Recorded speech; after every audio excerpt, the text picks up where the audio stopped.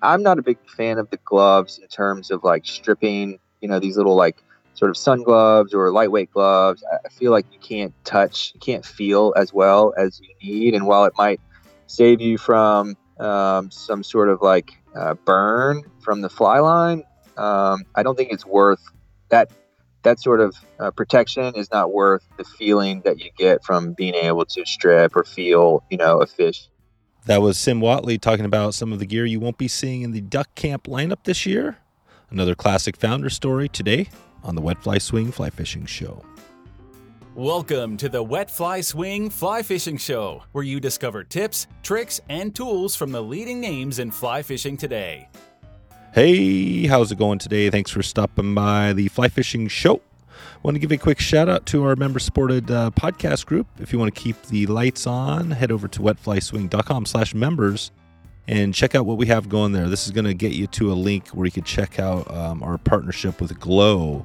Glow FM is providing a great way to provide some bonus content if you want to sign up for a very low monthly or annual fee. Thanks in advance if you are a member. Sim Whatley, founder of Duck Camp, is here to shed some light on their outdoor clothing products.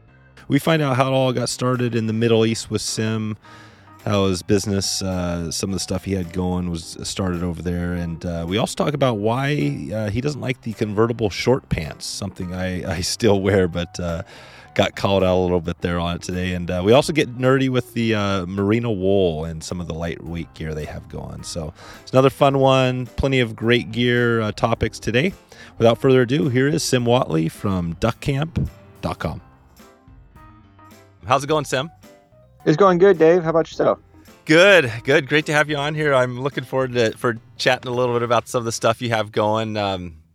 We chatted a while back in the duck camp. I used to love duck hunting back in the day before I had kids and got a little too distracted, but I'm hoping to get back into it. I did want to touch on, a little bit of that, a little bit of, your fishing background, but can you just talk about how you first got into fly fishing?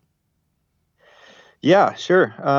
So me personally, I grew up in Louisiana and grew up hunting and fishing quite a bit. But after college, I spent, and most of that growing up in my younger years was just conventional sort of spin and bait casting type fishing, mostly inshore. But then after college, I moved overseas for about 10 years, and I lived in the Middle East, and I got introduced by a friend there, actually, in the Persian Gulf to fly fishing. And when I moved back to Louisiana and to the U.S., kind of early 2014, just kind of went down to my local fly shop and kind of got the first setup and started practicing in the park. And Louisiana, and we were living in New Orleans at the time, being so close to such a great fishery, 45 minutes basically to like a world-class redfish fishery and others, was kind of a great spot for me to sort of learn and continue to learn.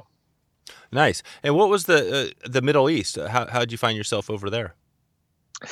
Yeah. So, like I said, I grew up in Louisiana. I went to LSU, kind of having lived for 21 or so years, mostly in the same city, apart from a few little adventures.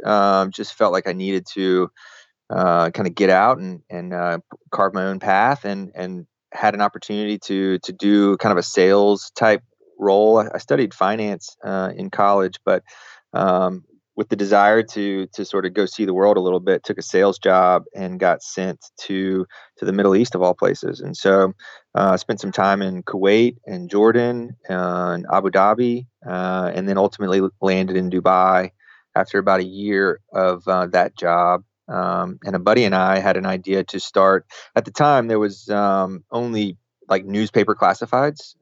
So if you wanted to buy a car or a couch or find a job, you would have to go down to the little local convenience store and buy a newspaper and flip through. And it's kind of like going back in time 20 or 30 years. And we realized that there was an opportunity there to maybe start a Craigslist type service, online classifieds for the Middle East. And so we had that idea, and we were young at the time and super naive, and thought we could do it. And I think we were 24 when we started it, and one thing led to another, and 10 years went by. So we spent some a good chunk of our mid 20s, early 30s in the Middle East, but wouldn't really trade it for anything.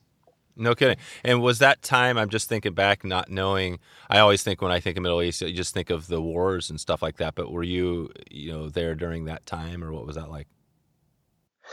We were there, yeah. So we moved there in 2005. So the Iraq War was still going on, we were still, the U.S. still had a presence there, and Afghanistan, and Dubai is a sort of a very insulated, sort of unique place within the Middle East. Its population is maybe 20% local and 80% expatriate, and it also really attracts a lot of the investment from the Arab world. So it's a super safe place. Yeah. They have their own investments there, and so they have no reason to kind of mess that up. And then because of the really diverse communities there, it's a pretty dynamic place, and you can kind of see what they've been able to build, from the desert in 20 years is pretty impressive as well. Wow, it's amazing. Yeah, that's so I'm sure. Yeah, like you said, it's probably directed and helped guide some of the path you're on now. And so you come back to the U.S. and then you pick up fly fishing at your local fly shop. What was is that local fly shop still there? Is there a name for that shop? Unfortunately not. Like a lot of independently owned fly shops, it shut down a couple years after I moved there. It was called Uptown Angler, and it was right in the CBD of New Orleans, and had been there for a while. But yeah, bought a little skiff and just kind of self-taught a little bit, and still by no means an expert, but like to get out there and get stuck on a low tide and try and catch some fish every now and again. Nice. Well, we're going to dig into, obviously some of the fishing, and you guys have a bunch of apparel, a bunch of great stuff for fishing. But I want to hear about the duck camp, because I think, obviously you hear the name duck camp. You don't think of fly fishing right away, but describe, I haven't really been to a duck. I mean, is there take us to the duck camp itself. What is that when you go out there hunting? How is that different from, say, different types of places you might go, or different types of species you might be hunting for? Yeah. So the brand name, there is duck camp. It has duck in it, which is quite a specific type of hunting. But what we were trying to go for with the name was, and unfortunately, there's not like a universal name for these places that you go. But, some people might call it fish camp or deer camp or quail ranch or duck camp. But what we were trying to evoke, I think, with the name is the emotion of getting out of the city, going to a place that's off the beaten path, maybe on the water or in the woods, and that excitement of kind of packing that bag for a long weekend to go down the dirt road, to kind of check out and to spend time either chasing fish or chasing animals, or just generally with friends and family, in the outdoors. And so we landed on duck camp because I felt like, that was a passion of mine and of many. There is an excitement around the duck camp that I experienced as a kid, which is just that it's a place where friends and family go. There's a lot of jokes and tall tales that are told. There's a lot of good food and some drinks involved. There's usually a bonfire. And so the hunt or the fishing experience, it sort of is the center of it, but by no means is it all of it. And so we were trying to create a brand that was about everything, about tying flies or training dogs or tuning up your boat, the sort of the things that go in before the activity, then the activity itself, whether it's, chasing tailing reds or hunting ducks or, going after whitetail.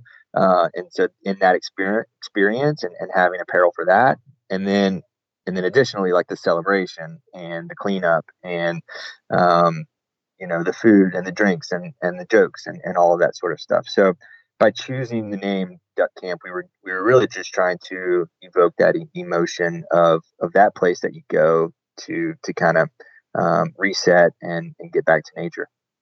Yeah, that's awesome. And it totally resonates. I mean, I think you guys pretty much hit it on the head because, even though you hear duck camp, the duck, I mean, I think of elk camp, you know what I mean? Like that's exactly what I think of. I think of elk camp. It's this place where once a year, well, we haven't been in a few years because the hunting has kind of gone downhill a little bit, but it was like once a year, the whole family got together and it's like, okay, elk camp, we're going there. We all know what it meant. It was a huge thing every year. So I think you guys nailed it with that. Yeah, and it could be it could be a lodge that's, your sort of one, treat to yourself every year where it's like, 5-star, or it could be a single wide trailer in the middle of the woods. But I think that the emotion is the same regardless of that structure or how nice it is or how rustic it is. But it's like that feeling of going out there, getting out there, and spending time in the woods and with friends and family. Nice. Well, I wanted to talk a little bit about just the gear you guys have. I mean, and maybe with a focus here on the fly fishing and kind of fishing apparel. I know you guys have a bunch of different, I actually haven't worn any of your stuff, but I mean, from the looks of it and from the, from the reviews and things like that, looks like pretty killer stuff. When you search fishing apparel, I think like Columbia Sportswear and Huck, right? Those, and I'm not even that familiar with Huck, but those Columbia I know really well. They come up, right? They've got the lightweight pants and stuff like that. Can you talk about what you guys have in your line and maybe how it might be a little bit different than some of the other brands, maybe some of those other bigger ones that are out there? Sure. Yeah. So, I think it's important to remember that we're pretty young still. We've been trying to roll out new products pretty quickly as a young brand, but this is really this is our second spring fishing sort of line that we've launched, and it launches today. And this year is more significant and bigger than last year's, and next year's we already have planned, and it's going to be really exciting as well. We were going for, our sort of qualities that we go for are versatility and comfort, across all different environments and conditions. And so, you'll see pieces that we make that are just as comfortable, on the airplane to the Bahamas as they are at the bar, as they are on the bow of the boat. And so, this season we have, what we call our signature fishing shirt in short sleeves and long sleeves. It's a super lightweight and soft nylon material. And we prefer nylons over polyesters. We feel like the traditional sort of what you mentioned, Columbia PFG shirt, and all the other shirts that kind of came on the back of those are typically 100% polyester, which, in our opinion, doesn't breathe as well as nylon and can feel sort of plasticky and can sometimes sort of stick to your skin. Yeah. There's a few sort of issues that we had with that as a fabric. So we kind of went back to basics, or we went back to the drawing board, I guess, and looked at hundreds of other fabrics in terms of composition and weight. And so what we've settled on with our signature fishing shirt is a really lightweight. It's got a little bit of stretch to it, which helps with mobility and casting and that sort of stuff. And it's super soft on the skin. And it's just kind of a classic sort of style. So anyway, we do those in a couple solids, a couple plaids, short sleeve, long sleeve. We've got drifter pants, again, a nylon material that's quick drying. We do those in shorts and pants in a couple colors. We have what we call our scout shorts, which are sort of a liner. It's got a liner in it, so it sort of doubles as like a swim short. Again, kind of versatility wise, like if you want to jump out the boat and wade for a bit, or if you end up finding a swimming hole somewhere along the river where you're at, it's kind of doubles as swim short / fishing short / everyday short. Got a great line of ultralight rain jackets. We felt like the market was kind of lacking. A lot of rainwear is kind of that heavy duty, either insulated or at least like bomb-proof, heavy-duty jackets, which, as the weather warms up, are sometimes hard to wear. So ours is super lightweight, 3-layer, really high waterproof ratings and breathability, but packs into its own pocket and kind of can stuff down into your bag and be there whenever you need it. We had a few insulating pieces that we added to the line this season. One we call the Head Guide hoodie, which is just a pullover half zip hoodie, which is super cozy and comfortable. Keeps you warm, on those boat rides out. But has like a DWR, which is like a durable water repellency sort of finish to the outside of it, and it's a Cordura nylon, so it'll take a beating and still look good. Got some down products, dry down, so it's been treated to insulate even when wet and keep its loft. So it's kind of waterproof down, as well as the fabric itself is water repellent. So if you get wet, boat spray, or you fall in the river or whatever, it'll continue to keep you warm. And so we do those in vests and jackets. Yeah, I feel like I'm just rambling on, but we have a bunch of bamboo products as well. Yeah, I was going to ask you about the bamboo, because I think, there's a few materials that the nylon, I think that's a really interesting thing to talk about, the difference between nylon versus some of the other more plastic type materials, but also bamboo. Mm-hmm. So what are the advantages of bamboo, say, over a nylon, and why would you want to go with one or the other? So we use bamboo in our knits. So we sort of characterize knits versus wovens. So a woven is your typical sort of like, shirt, button-up shirt material, whereas a knit is more of like your t-shirt material. So for wovens, we use nylon, and it's much more common to use that fiber to weave into a woven. Whereas on the knit side, we choose bamboo over, say, you can do polyester t-shirts, you can do cotton. Yeah. We find that the hand feel and the comfort level of bamboo is just kind of second to none. When you put that shirt on, it's just super soft and super comfortable. So yeah. We blend our bamboo with we have 2 different weights. One of them we blend with polyester. So it's like 65 or 67% bamboo and the rest polyester. So the polyester helps it to dry faster in case it gets wet and lightens it up a little bit. But the majority of the fabric is still that viscose of bamboo. And then another weight that we do, which is a little heavier, we call original weight, we blend with cotton. And that's more of a, you're not going to be around the water much. It's more of a everyday sort of blend. But people just love it. I mean, once you have some bamboo shirts in your closet, it's hard to go back to kind of that 100% cotton. I agree. Yeah, no, and I've got a couple of bamboo things that are, they feel they're softer. It's kind of way better all around. And obviously we're talking about the fishing apparel, but you guys have a huge line of hunting as well.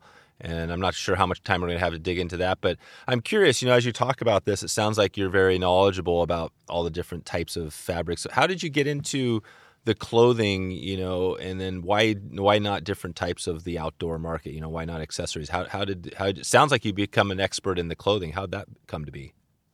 Yeah, I didn't have a background in it, but I've had a lot of good, I've tried to educate myself using, good resources and people that are, really experienced here. And a lot of it just comes to kind of diving into it. In the early days, I would visit a big trade show called Outdoor Retailer, and they have a huge sort of sourcing side of that show where they have hundreds of fabric mills and factories that sort of come from all over the world to kind of present everything that they make, and you can spend hours just kind of going from booth to booth, talking to people and touching and feeling things, and sort of and then going back and researching this versus that. I've taken a lot of inspiration from the outdoor industry in general. I think that hunting specifically, and maybe some fishing as well, has been overlooked over the years in terms of like an outdoor category.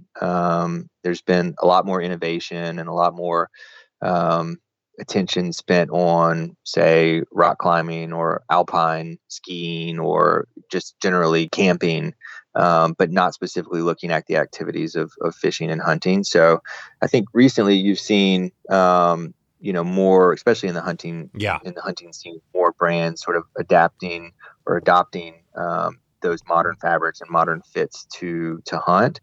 What we thought, in general, creating this brand, not only did we feel like there was an opportunity to speak to kind of, like I mentioned earlier, like the whole experience, but there haven't been a ton of brands, or really any that you can think of, that have done hunt and fish, equally well and with equal amount of attention.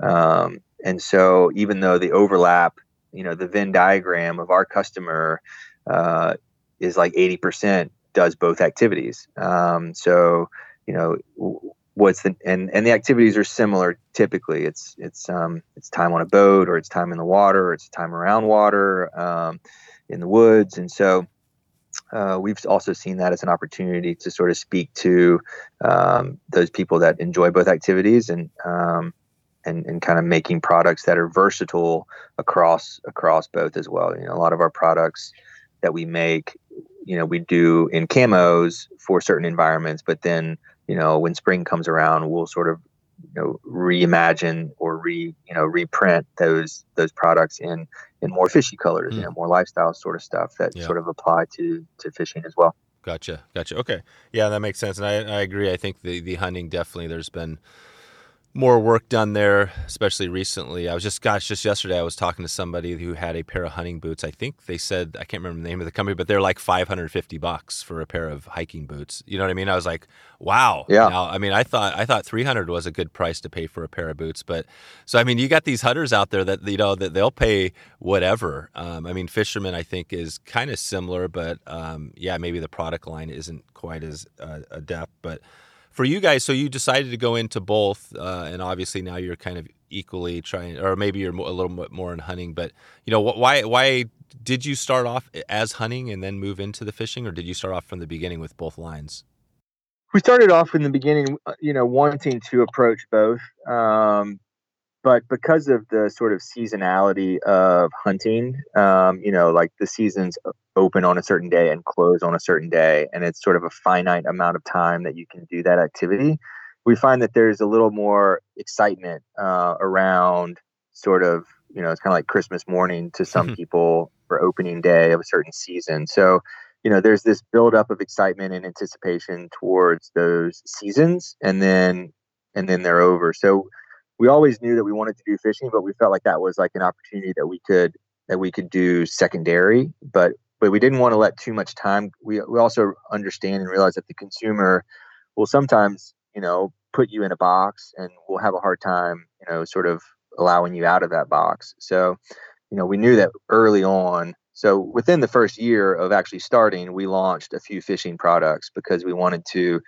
let the consumer know that we were serious about both. But I think that our product lines have grown a little faster within hunting than fishing. But I think that that's going to catch up, especially next spring. We have a bunch of really cool new products coming for next spring. And I think that you'll start to see that the lines are going to kind of equal in terms of, and fishing is a year-round thing. So that's another exciting thing. Like, to be able to, we kind of end up pushing fishing a bit more in the spring because it's a time off from hunting. But I think as we grow that market, it'll be a year-round sort of fishing, and then hunting will kind of be, during the hunting season. That makes sense. No, that totally makes sense.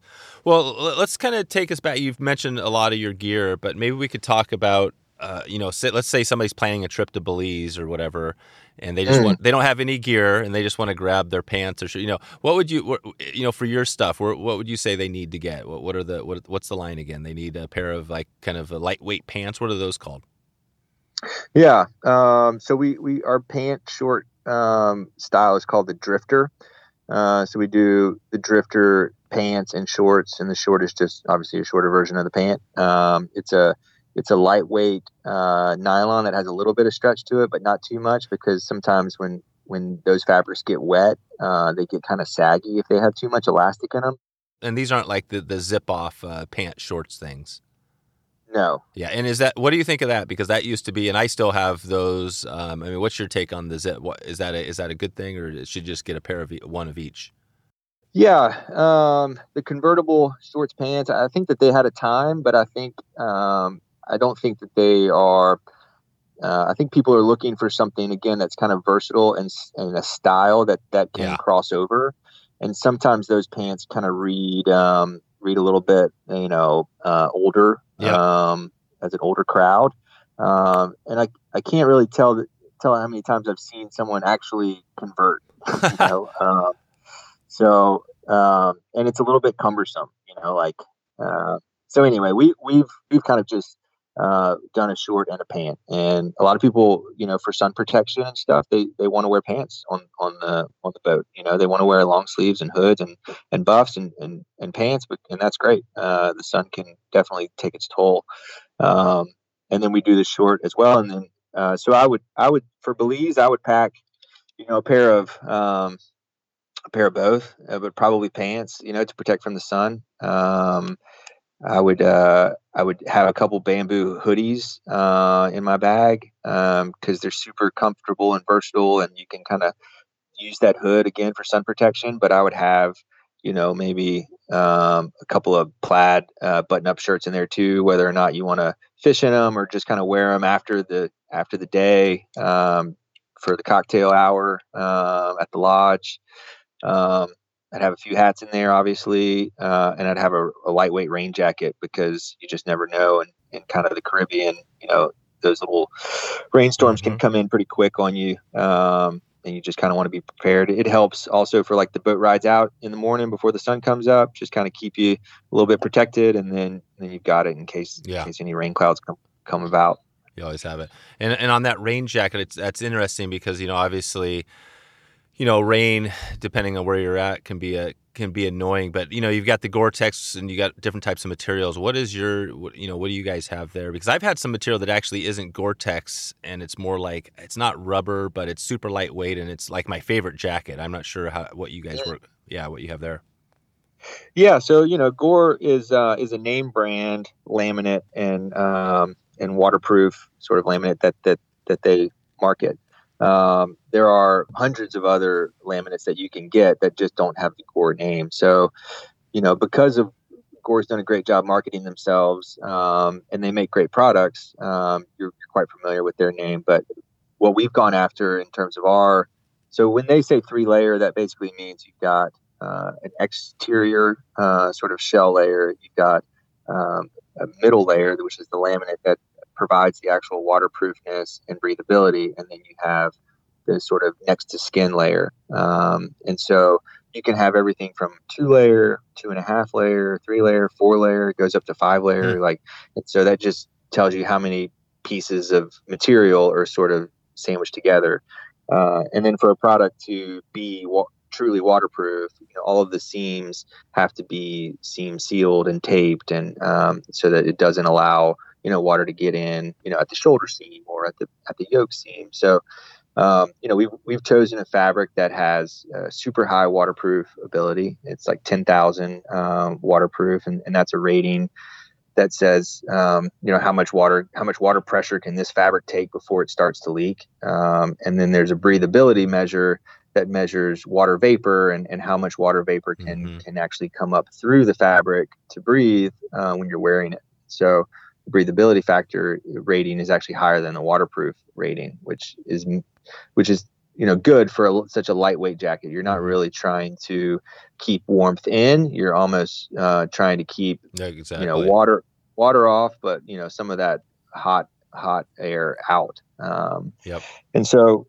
we've chosen our fabric based on that, and I think it would stand up to any kind of Gore fabric that you would throw at it as well. And what's great about it is like the next to skin fabric, which is really important, especially if you're going to be wearing it with like a t-shirt. A lot of these, for a lightweight rain jacket, you have to think about what you're typically going to be wearing. And because it's warm out, you might just have a t-shirt on. Yeah. So to be able to throw a rain jacket on that's like kind of like soft on the skin or really comfortable on the skin for your forearms and all that sort of stuff, and it's not like sticky and is a real benefit. So ours just kind of feels great to throw on next to skin as well, and it keeps your bone dry. That's awesome.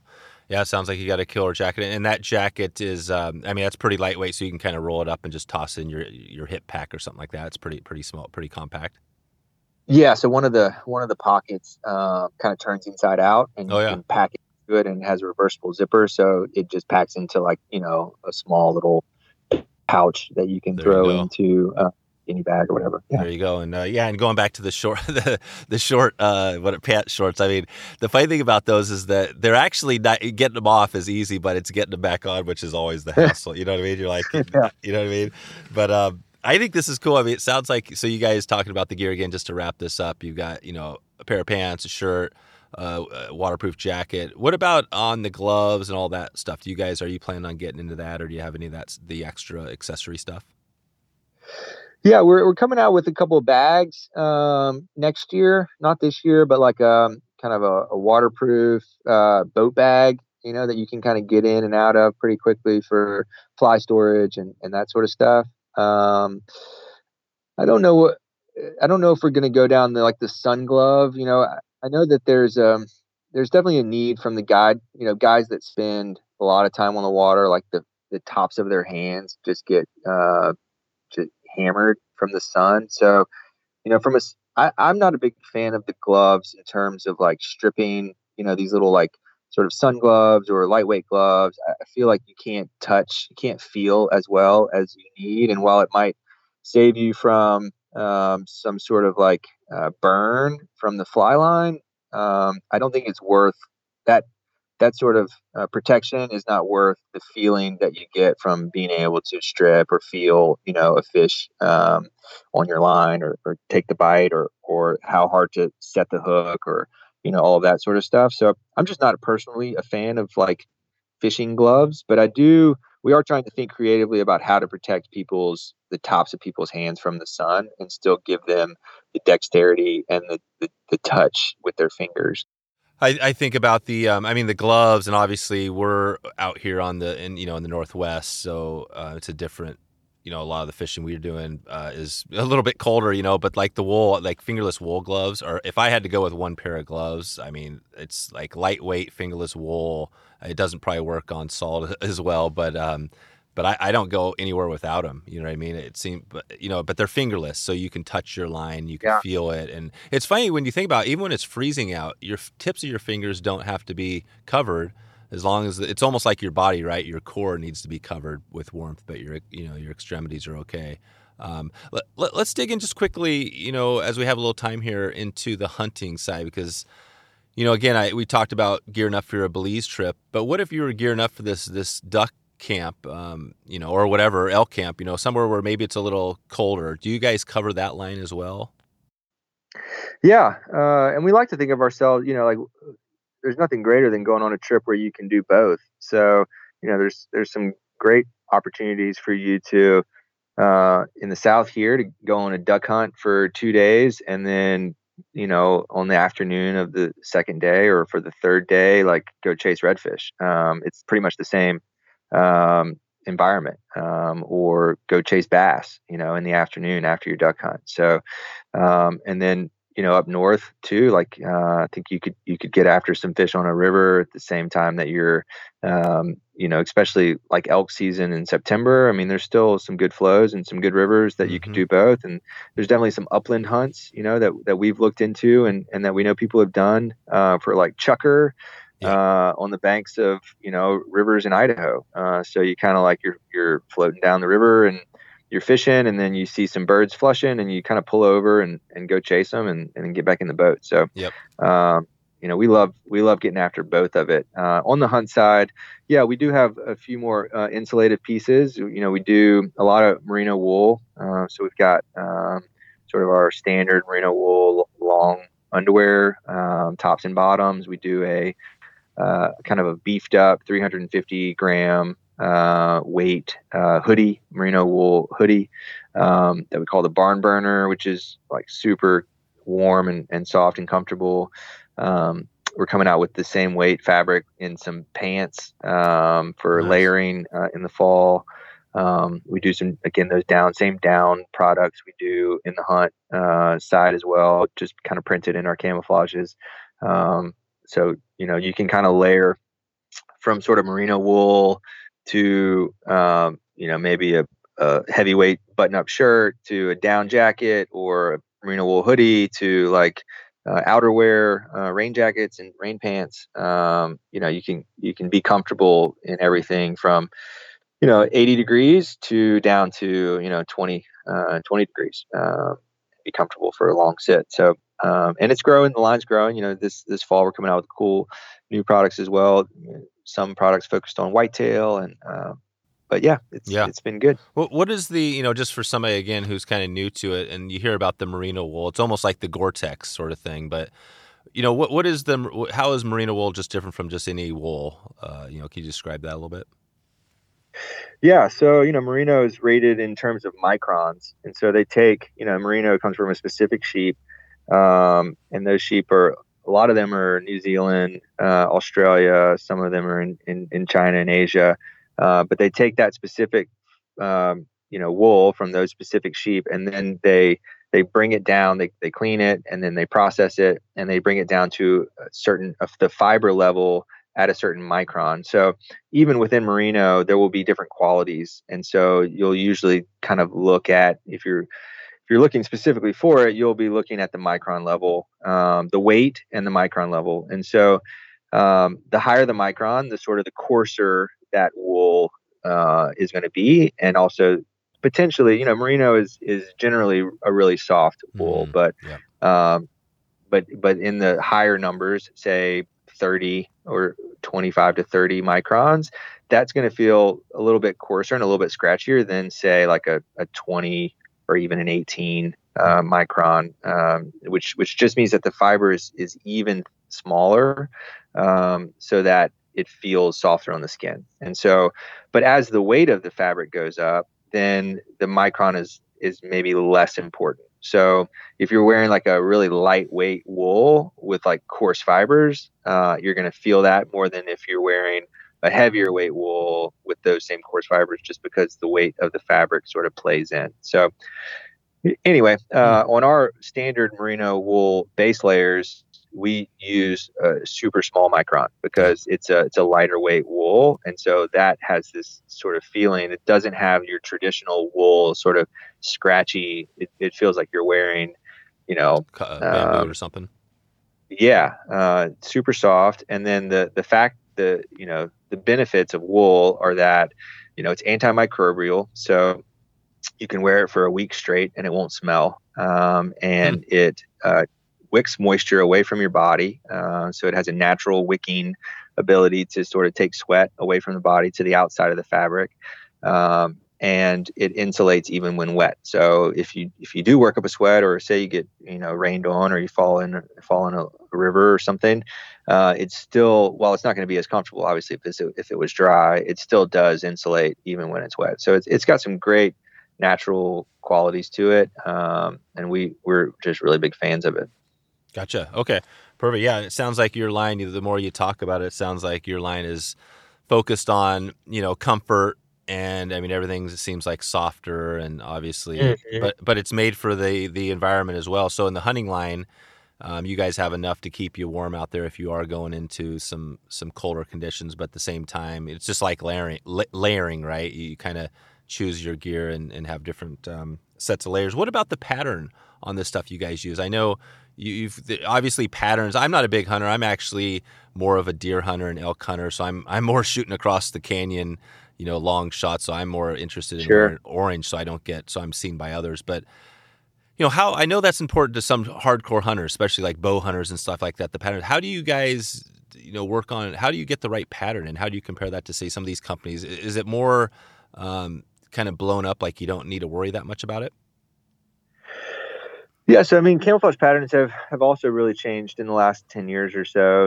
I think that there was a huge amount of stick and leaf sort of photorealistic camos for a really long time. The real trees and mossy oaks of the world. And I think there's been some development in terms of understanding how animals see, in terms of their color palettes, as well as the shapes that they see, the shape of their eyes, that there's been some more understanding in terms of, what helps to distract or to blend in to that animal, since they don't see the same way that we see.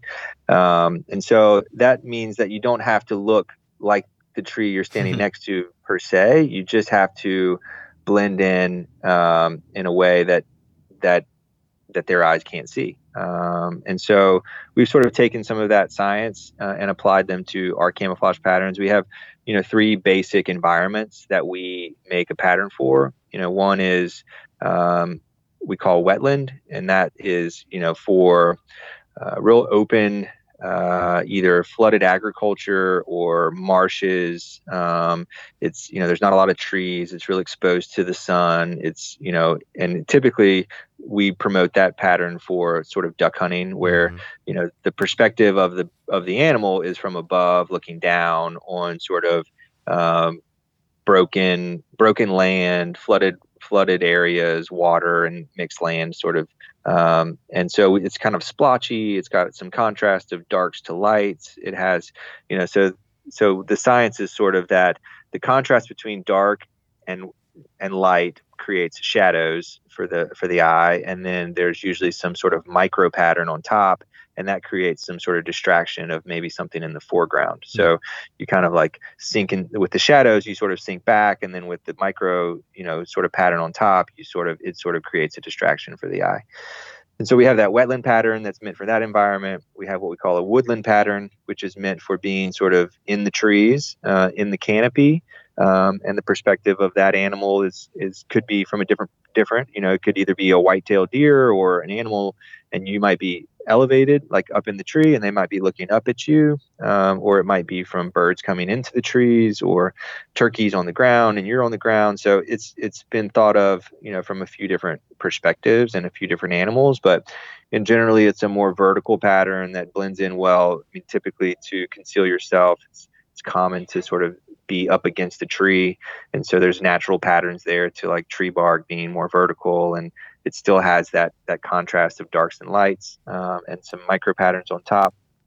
And then our third environment is what we call midland, which is sort of that high desert or brushy country. It's good from everywhere from like West Texas all the way up through Wyoming, Montana, Idaho, where it's like it's a mix of desert, rocks and brush and desert, and so that sort of pattern has been kind of developed for those environments. That's cool. Yeah, it sounds like you guys have obviously thought this over a little bit. You cover a little bit of everything. That's cool. Okay, so it seems like we've have we kind of covered things pretty well on your guys' line? I know you've got a bunch of stuff going on. Anything else you want to kind of give a shout out to before we start to head out of here? No, I mean, it's an honor to be asked to be included on the podcast. We know you have a great following. Unfortunately we can't spend an hour talking about steelhead because we're not huge steelhead guys, but we do enjoy your part of the world. We spent a few trips to Alaska and chasing fish up there, and so, I mean, we love what you're doing, and we really appreciate, being asked to be on it, and being able to tell our story. That's cool.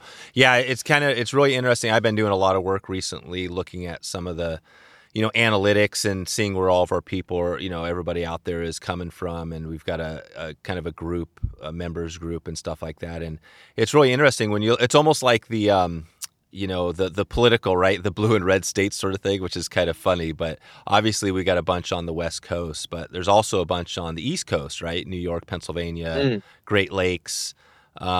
But as I look at it, I mean, we literally have listeners in every state of the country and many countries around the world, right? And that's the amazing thing. Like you said, we got people in the Middle East that listen. So it's cool. It's exciting for me because I know, and that's why I love having folks like yourself on here, because obviously there's people in your neck of the woods that listen, just not as many as probably out in the Northwest. And we hope to keep growing this thing, as we go. And the cool thing is that we did start out with a good focus on steelhead, but we have a whole season on destinations, and we had and we're going to go back to that as well, especially as we do more of these trips around the country and stuff. So yeah, this has been a lot of fun. I think your stuff for sure, I know people are going to stop by and check it out because, you've painted a good picture of the bamboo, merino wool. I understand better why you want that stuff in it's obvious when you put it on. The crappy stuff when you put on, it's obvious because you're right. It feels like plastic. If it doesn't feel like plastic right away, eventually it does. But cool. Hey, one Sim, before we get out of here, we have a lot of businesses that also listen to this, a lot of companies that are, some are new, some are old, but what would you give them? I mean, it seems like you guys are doing really well out there. You're doing awesome on Instagram and stuff like that. Would you have a tip, like maybe a small business tip for somebody to help somebody, if they're just getting into it, to help them grow in the outdoor space? I know, and I kind of put you on the spot there, so I know that's not always an easy one, but it just seems like for you guys, you're doing a really good job. What are you doing that's working so well for you? Yeah, I think in this space, I mean, a lot of people will talk about authenticity, but I think that especially in the hunt and fish space, like it's impossible to garner any real following without being authentic. It's, people can see, especially with like things as specific as fly fishing or, bow hunting, people will spot things that aren't authentic immediately, and it's hard to come back from that. So, picking something that you are passionate about, and that you don't have to be an expert in it, but you just have to, be humble, and, for things that you don't know well, just be honest about it, and then and show your passion and authenticity in the space that you're really interested in. And as an entrepreneur, it's, what I've been able to find success in is finding people, getting people excited about my idea that are smarter than me and better than me at the things that are going to, make us successful. So you don't have to be, I know it's tough in the early days, like especially with a startup, when you don't have a lot of money and you're still trying to get something off the ground, but you don't have, being a generalist is good, but then once you can kind of take a breath and, get your head up, finding the people that are going to be like the real experts within the different parts of your business that are important is like the next step, because no one expects you to be able to do it all. And so, I guess that would be my advice. Totally. That's a cool tip. And we didn't even dig into your group. Maybe you can just give us a short, little less than a minute on your team there. Are you guys like a small, little tight group, or who do you have there that we should know about? Yeah, so we've been growing. I think right now we're 14. Oh, wow. So it's a decent sized team. A year ago, if we would have had this call, I think we would have been more like 6 or 7. Wow, that's amazing. We're talking. We've got some roles that we're looking to hire as well. So that should grow again. But yeah, we've got a great, strong team. I think you might have talked to James Elledge at some point, kind of setting this up. He handles a lot of our brand marketing and ambassadors and conservation. That's something that we're about to kick off, which we're excited about. We've just been approved by 2% for conservation. So we're committing to 2% of all sales, either in cash or in kind, to conservation. And we've got some cool projects coming on with right now.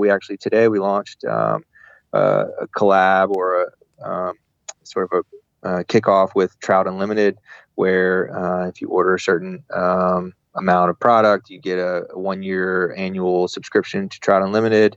And so we've got some other things in the works for conservation. So, yeah, that's awesome. That's all. What was, just quickly on the conservation?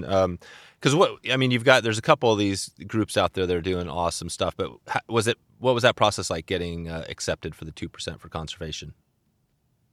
Yeah, so James led that, and I think it was relatively straightforward.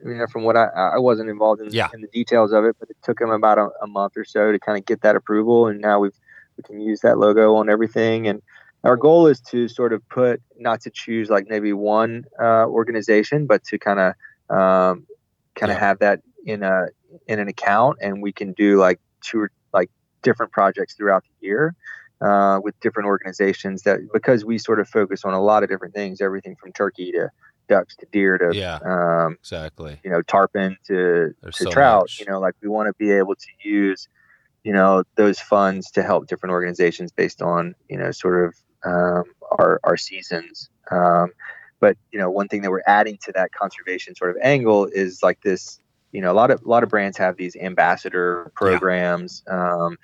What we're hoping to do with our ambassador program is it to be more in line with our conservation efforts. So it's not like just an ambassador because they're, some super pro guide and like to wear our stuff, but it's someone that cares about the conservation of the species that they target the most, and is kind of willing to kind of also spend time and energy helping to promote the conservation of that. So we're going to choose, redfish guides that, have a voice and speak out for protecting the coastal environment. We're going to speak to, deer hunters who are big advocates for deer management. We're going to, sort of along the way, we're going to have ambassadors that want to use that sort of position to help us to draw attention to conservation within their specialties, and hopefully raise some money and do some cool projects along the way to kind of promote that.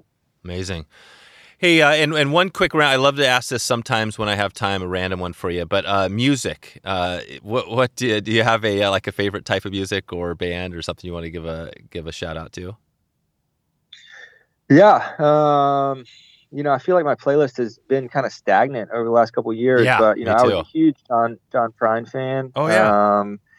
And his 1 year anniversary of his death was like a couple of days ago. So, oh wow.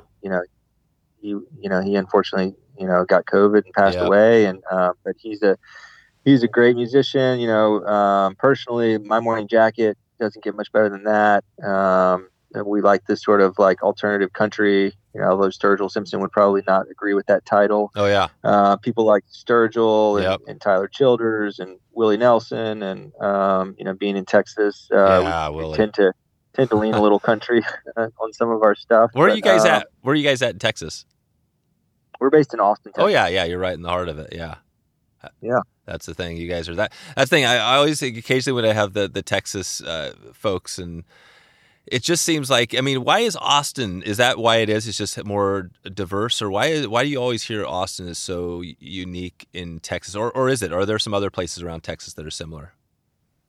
No, it's definitely unique for Texas. Every city has its little kind of stereotype, but I think the University of Texas here has really done a great job of keeping it diverse. Oh, right. Texas has had this program for a long time where the top 10% of every high school in Texas, gets admissions to the University of Texas. So it draws from every, like, from little high schools in small towns to big high schools in big cities, but it really brings a great diversity of people to Austin. And then people from out of state come as well. And it's a big school. It's like 50,000 kids. Wow. So, every year you've got this influx of just really smart, really, really talented, diverse kids coming out of school that also love the city and want to stick around. So,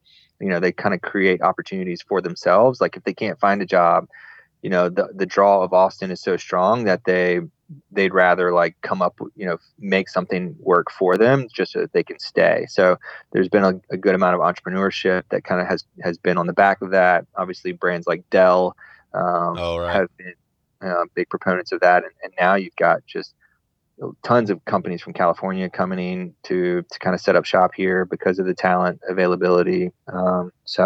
Yeah, it's a cool city. Amazing. That's amazing. Yeah, I'll put just on the music. I love throwing a clip. Either I'll know if it's John Prine or Willie or one of those. I'll put them in the show notes so somebody can listen to some stuff after they finish this episode up. And cool, Sam. Well, this has been awesome. This has been a lot of fun. You may have mentioned it, but in this next 6 to 12 months, anything new coming out for you guys, or you want to highlight something coming up, or yourself personally? No, we've got a lot of new stuff coming out. I would, if people are interested, obviously they can follow us on Instagram, at duckcampco. Our website's duckcamp.com. You can sign up for email notifications. Like I said, we've got, we launched something, actually, I'm not sure when this is going to air, but today, the day that we're talking, we actually launched some new fishing products, and then we have another smaller launch that's coming out in about a week or so. So, we've got a bunch of stuff coming down the pipe. So we appreciate anybody kind of checking it out, and appreciate your time as well, Dave. Perfect. Yeah, I'll put a link to all this we talked about in the show notes, and get some specific photos and stuff like that so people can check you out. So yeah, thanks for all the time today. This has been, obviously I think I have a good perspective on it. I think seeing it from Instagram, you get one perspective, which was good, but when you talk like this is where it really breaks it down. I appreciate you shedding some light on everything you guys are doing, and yeah, looking forward to keeping in touch with you. My pleasure, Dave. Thank you very much. So there you go. If you want to find all the show notes, all the links, and everything else we covered today, just head over to wetflyswing.com/228. That's 228. Please take a moment and subscribe on your app of choice. This will assure that you get the next episode delivered right to your inbox. And the next episode you don't want to miss next week, next Tuesday morning, bright and early when you get up, is going to be Mike Schultz. Mike breaks down smallmouth bass fishing. So he is definitely one of the leaders in the country, probably in the world, in smallmouth bass fishing. And he kind of walks us through a step-by-step process. So again, subscribe and you'll get that delivered right to your phone when you wake up. That's all I have for you. That's a wrap today. Looking forward to keeping in touch with you. I hope if you can, maybe send me an email, join the newsletter, or just say hey, and maybe we'll see you on the water or online. Thanks for listening to the Wet Fly Swing Fly Fishing Show. For notes and links from this episode, visit wetflyswing.com.